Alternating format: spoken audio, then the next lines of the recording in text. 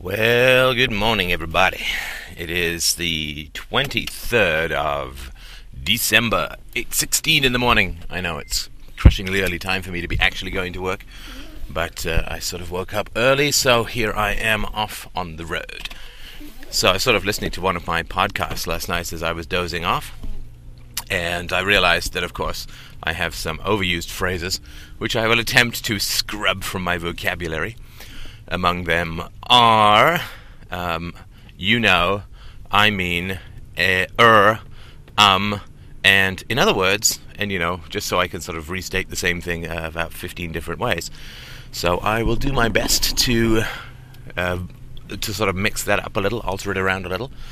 And what I'd like to talk about this morning is drugs. Actually, I promise I won't do any more hippie voices, although it wasn't too bad. It wasn't too bad in imitation, but, I was sort of had the acting talent of a Cheech and Chong extra. So, what I'd like to talk about this morning is drugs. Hard drugs, illicit drugs, the drugs that make you happy, the pills that bring you up, the pills that bring you down, the pills that make Alice feel like she's 10 feet tall. And the reason that, of course, it's interesting to talk about drugs is it is such a fascinating study in the exercise of power. The reason I'm speaking a little more slowly this morning is I had trouble following my own language yesterday because it's like watching sort of Alvin the Chipmunk on speed, or listening to Alvin the Chipmunk on speed sometimes. And, if I'm having trouble following my own thoughts because I'm speaking so rapidly, I'm sure that I'm not alone. I do a lot of software demos as part of my job, and it has been mentioned, I guess you could say, that I have been known to speak a little too quickly. So we'll also try and figure that one out. So drugs is a fascinating topic in my mind because it brings to light a large number of the power structures and power issues that sort of are used by the modern state to control the population. And, first and foremost, drugs is sort of the result of us being pretty horrendous busybodies. I mean, I don't know about you, maybe I'm just sort of missing something in my nature or in my life, but I really can't quite rouse myself to care if somebody is taking drugs.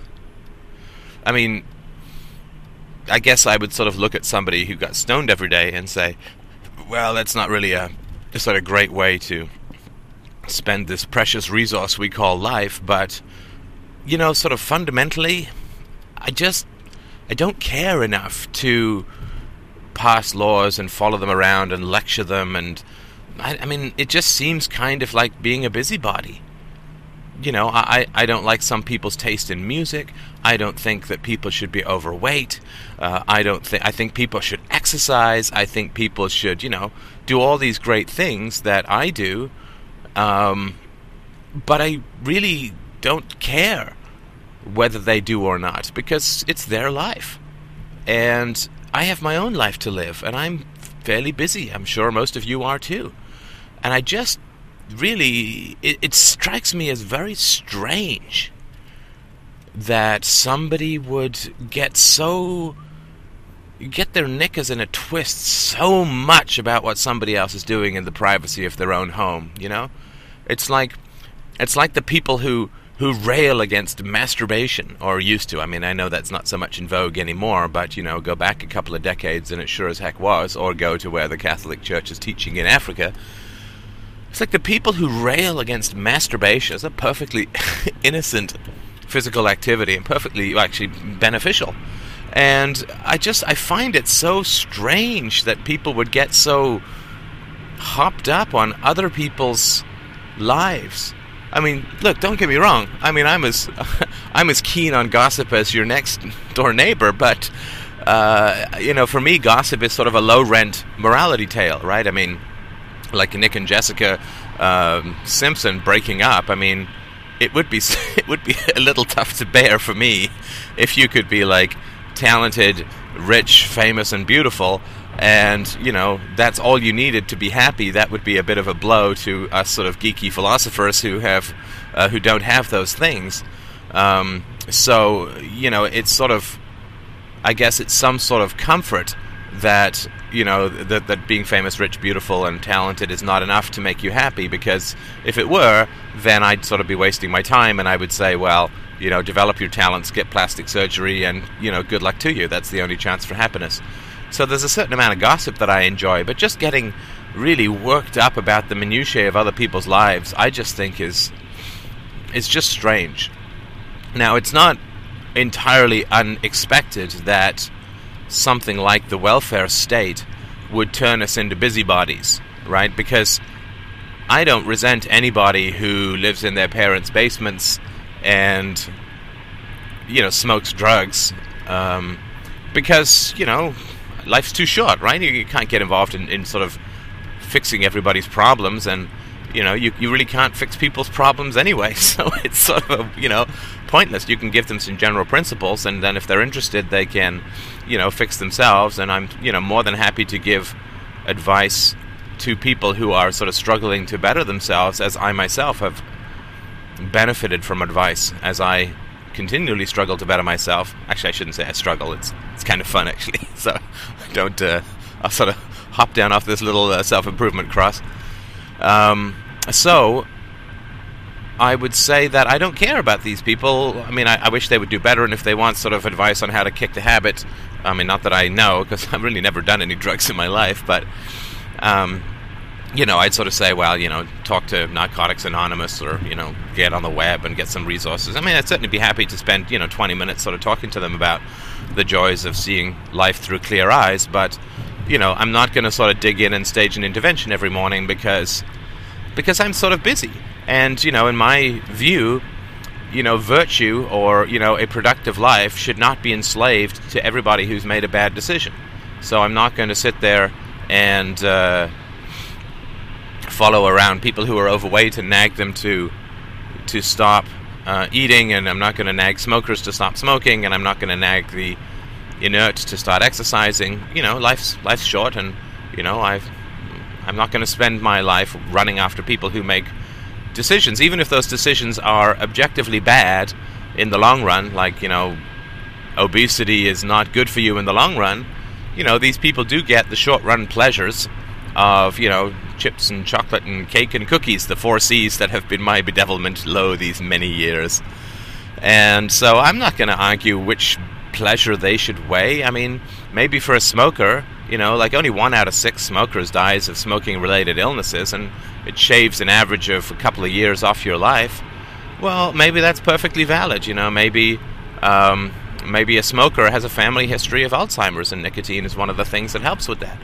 Or just maybe they're a sort of live fast and loose and die young kind of guy who just doesn't really relish the idea of saving his lungs to wheeze around in an old age home. I mean, I'm not going to make that kind of decision for someone. It would be ridiculous. So, the welfare state has turned that all around, though, insofar as, somebody who is inert and a drug smoker or whatever is... Oh, that's another term I need to get rid of, or whatever. Work on that one, promise you. But now they can be taking my tax money, and that is a very different matter, sort of psychologically. Charities have to get involved in people's lives, and so government charities force everyone to start watching everybody else, and so somebody who is living an unproductive life, where formerly they would be sponging off the voluntary, like parents, friends, or whatever, or they would be, just sort of doing some low-rent job that gave them enough weed to keep them satisfied, and, sort of passing their life in a vaguely beatific haze, and, more power to them. Pink Floyd sounds great on headphones, and, maybe that's how you want to while away your life. But now that's different, because now they're hanging off my neck, and now they're taking my money. And so I have a sort of different opinion about those habits. Now, of course, as a libertarian, I don't care about those habits. I care about the transfer of income, but that's not the case for most people. Most people, when they hear about somebody wasting their life, they sort of feel the clammy hands of the state groping around in their pockets, and not in the way we like. So that's something that has changed quite a bit, and I don't think it's any accident that after the introduction of the welfare state, relatively quickly, you got the introduction of anti-drug legislation. Now, the story that is generally told about drugs is that we want people to stop taking drugs, or we want drug use to be lessened or minimized or eliminated, and therefore we need these, $100 billion budgets, and we need these amazing search seizures, search and sort of seize warrants, and we need eminent domain, and we need to, snatch any piece of property that may have been even remotely or inadvertently involved in drug smuggling, and it's all because we want to lessen the use of drugs. Which is a perfectly, plausible theory to put forward, but, like all plausible theories, you simply have to look at the facts. I mean, I've never had any luck, and I doubt anybody in the history of the world ever has. You can't argue opinion. You just can't argue opinion. Is Britney Spears a good or a bad singer? Well, it depends whether you like her music, her style, her songs. There's no objective test for a better or a worse singer, except in the outtakes of American Idol. It's, at the recording level, it's a matter of style. Bob Dylan, good or bad? Well, for a sort of folksy kind of pseudo-philosopher, he's got the right kind of voice. So I would say that opinions are useless to argue, which is, of course, why the Middle East is the way it is, and why when religions come into conflict, they tend to explode. And so not being able to argue opinions is pretty important. So when people say that, the drug war is good because, we don't want people to smoke drugs, then, you say, well, that is an opinion, right? I mean, you recognize that is an opinion, and you don't know if it's true or false unless you bear it out with the facts. Now, the facts are as follows, and I'll sort of just go over a few of them, just so that, we get a sense of how we can evaluate these sort of opinions, like, the DEA is around to minimize drug use. Well, sort of fact exhibit A is that, in early 1950s London, for instance, you could buy 3 hits of heroin for 25 pence, which I guess back then would have been about 60 or 70 cents. 3 hits of heroin from a drugstore for about 25 pence. And I think there were about 100 or 200 drug addicts in London. And I'll sort of get into the economics of it in a moment. But, in 1980 or 1975, when, a single hit of heroin cost £50, there were 20,000 drug addicts, heroin addicts in London. So, of course, the intervening time is when the anti-heroin laws were enacted.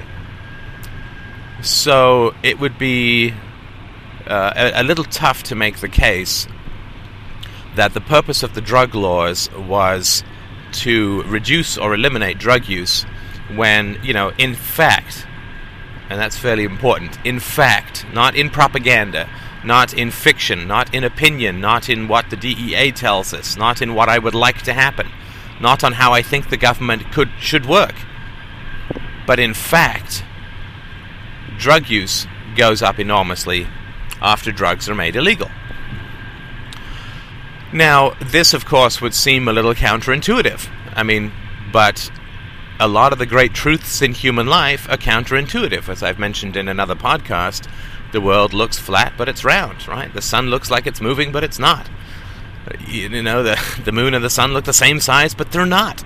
So, don't worry about if something is counterintuitive. If it's logically provable and consistent with experimentation, then, sorry about your opinions, but they really have to go, because we really should try and believe the truth and not just sort of believe what people tell us or make up stuff for our own comfort or avoid the truth because it might make us, it might put us into a situation where we have to make a difficult choice or two. But, if you want to be happy, you have to accept the truth. For a variety of reasons, which could be another podcast perhaps. But, the fact is that, much like prohibition, that not only does the use of drugs increase enormously rapidly when you have anti-drug legislation in place, but the harmful effects of drugs and drug use and drug trafficking go up. I mean, not even exponentially, because they simply don't exist before. When a reputable drug company could make heroin and sell it in a drugstore, there were no gangs. There are no Prozac gangs brewing Prozac in their basement and, charging $50 a pop, for some mellow feelings.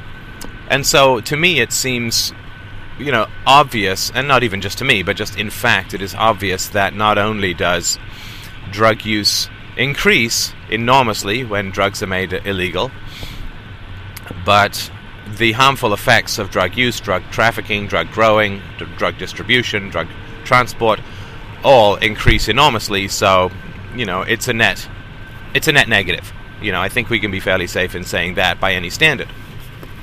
Well, sorry, it's a net negative, but that doesn't mean there aren't any positives. For bullies who are drawn to law enforcement, there's an enormous positive. If I think that it's bad for my neighbor to use drugs, I can't smash down his door with a battering ram, scare the living crap out of him, and force him to, kneel in front of a toilet and tie his hands behind his back and go through his house and steal his possessions. But, there's lots of people who really get off on that kind of stuff. People who've been raised by brutal parents who are sadists or who are, bullies. They really enjoy having that kind of power. They love having people cower before them. They love the stammering and the nervousness. It gives them a sort of thrill of primordial ape-like dominant power. And, it's completely evil. But, we really do have to deal with the facts of reality that, police states are never short of people to do their bidding. I mean, I don't remember a time when, they said, we need, people to work for the CIA, but the problem is that nobody's showing up. I mean, even when they're even only about 10% off their recruitment goals for Iraq, when the country doesn't like the war, and you've got a good chance of getting maimed or killed. I mean, forget about the 2,200 people who've been killed by insurgents. But, instead focus on the, 30,000 people who've been maimed or killed in just the general accidents of being in the military and in this sort of sphere of action. So, people are always willing to bully others. It is a fact. And even if you don't have a very strong predilection to bullying people, once you join the army, and so once you join the police and you become a drug enforcer, and you work undercover and you're in constant threat of danger, and you see people lie and kill and cheat and steal every day, and then you will very quickly become the kind of person who will bully and harass and intimidate, and it changes you to be in that kind of situation, where you are lying to people and being lied to, and attempting to catch them in something that if you do catch them in, they're going to go to prison or get shot. I mean, it's a pretty kill or be killed environment, and that tends to bring out the bully in people pretty quickly.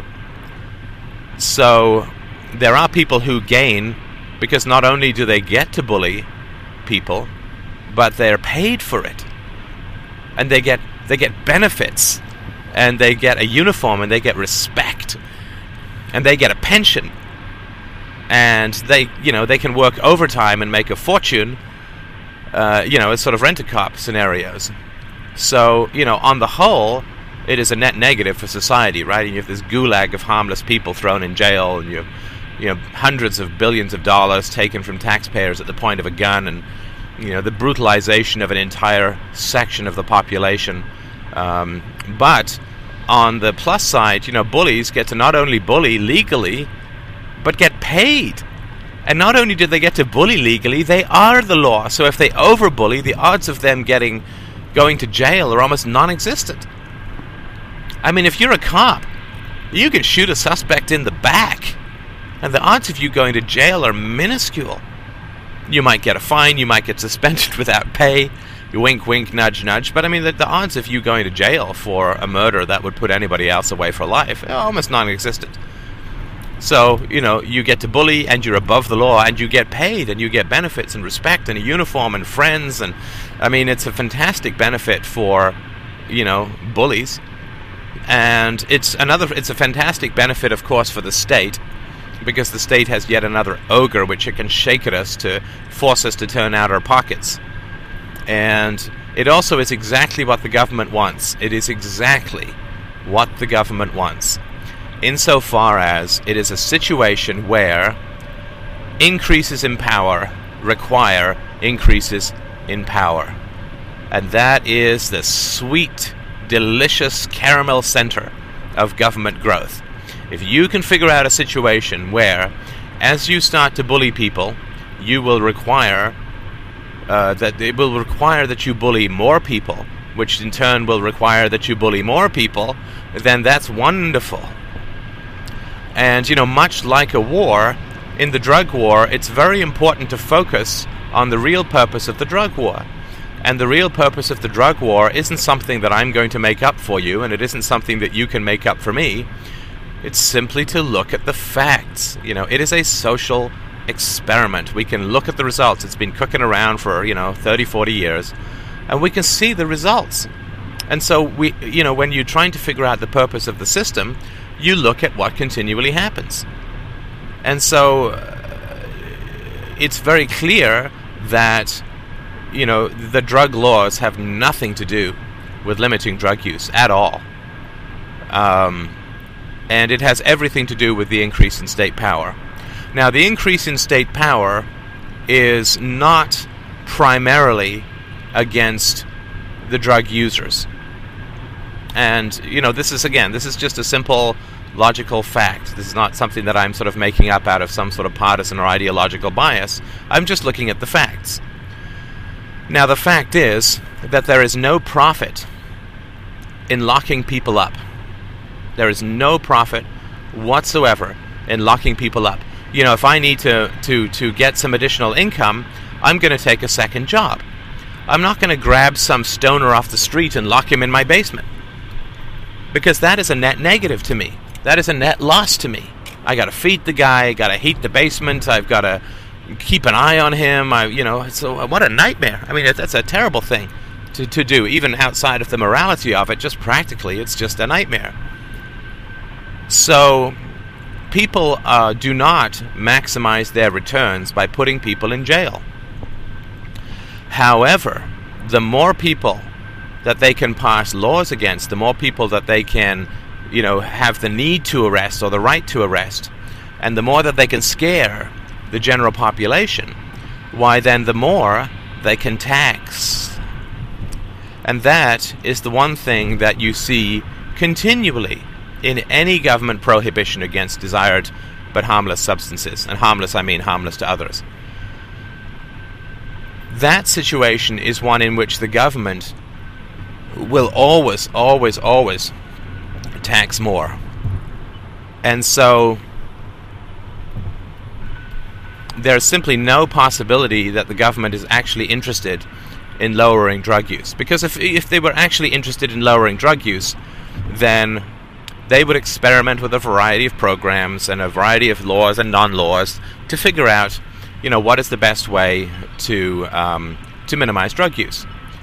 And they would also make sure that they tracked the economics of the thing, and they would make sure that they were as unobtrusive as possible, and they would not just continually keep expanding their money, budgets, power, and laws to sort of take more out of the general population.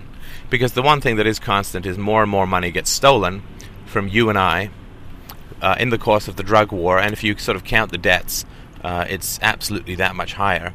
So the drug war is a great way to get money out of the taxpayers, right? Like any war overseas, the primary enemy, the primary opponent, the primary person being threatened is never the Iraqis. It's never the poor. It's never drug users. It's never terrorists. You know, the enemy of all government programs, the person that they are actually pointing their guns at, is the taxpayer. Because the one thing that always happens with government programs is that regardless of what effect that they have, and they always have negative effects to the general population, regardless of the effect, they continually expand. And that's pretty important. The purpose of a system is what it continually does. And what government programs, the drug laws, sort of as an example, what government programs always do is they expand. And they expand because by expanding they can take more money from the general population. And there is a thrill, I guess you could say, for a lot of people, there is a thrill for a lot of people in controlling and bullying others, and that's their thing. However, if it's not profitable, if you can't make a living at it, if you can't be above the law by doing it, then it's really not something that people have other than as a hobby. Then they will, they'll bully their own kids or they'll bully their employees, none of which I consider to be moral, but, at least they're not throwing 2 million people in jail, which I think is the current population of the U.S. Now, of course, they're not all drug users, but, a lot of them are. So it's not just the sadism that is the primary driver, because government programs do not expand in sadism in the absence of increased funding. And so the one thing that is always constant is that the funds and the powers increase. And the powers always increase against the innocent. The powers don't increase, like the power of the state does not increase against the guilty. And the reason that I say that is, of course, yes, they have sort of minimum mandatory sentences and this and that. But the mandatory sentences for drug users are simply there to ensure that more money can get extracted from the taxpayers. The minimum mandatory sentences for drug users have nothing to do with any hostility towards the drug users or any desire to lower the prevalence of drug use. That's not something I'm making up. That's just a simple fact. Because, the simple fact is that increased sentences do not lower drug use. They do not cause people to use drugs less. And so minimum sentences and prison terms and so on, all of these things have been tried for the last 30 or 40 years. They do absolutely nothing to lower drug use. And so, obviously their purpose is not to lower drug use, and it's not because they hate the drug users and so on. They might tell themselves that they do, and they're doing some righteous, noble, good thing by stuffing some skinny stoner into jail for 20 years. But it really has nothing to do with that. Because, although they claim that that's their intention, that's not what this thing actually achieves. And if somebody says, I want to do X, and what they do produces the opposite of X, and then they continue to do more of it, then obviously X is not their goal. That's just a logical fact, right?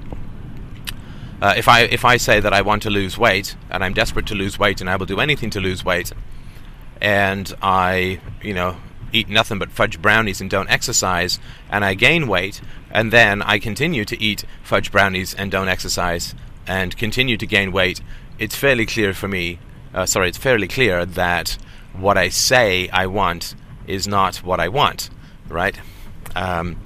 So, because, we know what people want by what they do. Actions speak louder than words. You judge a person by what he or she does. And so, there's no hostility hostility towards the drug users or a desire for drug use to go down, because, what they're doing is causing drug use to go up. And so there must be some other goal that they have with these sort of minimum sentences and, with this expansion of drug powers and sort of asset forfeiture and so on. And, the purpose of that, of course, is to increase legal power. Now, of course, an increase in legal power in and of itself is not a benefit, because, I can sort of say that I've increased my legal power. It doesn't really mean anything.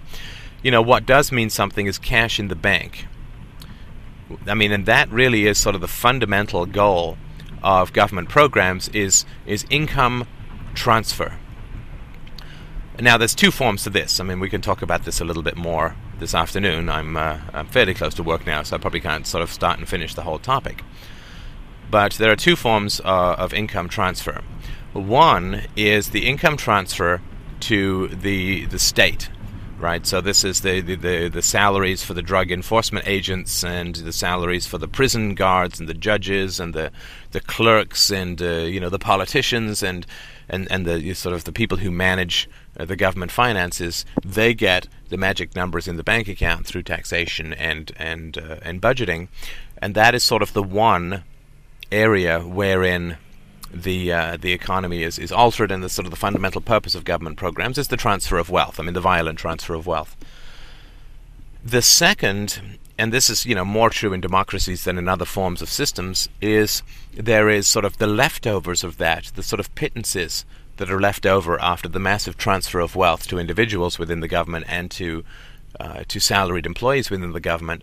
The second form of income transfer is from the taxpayer to the government and then to an underclass of some kind.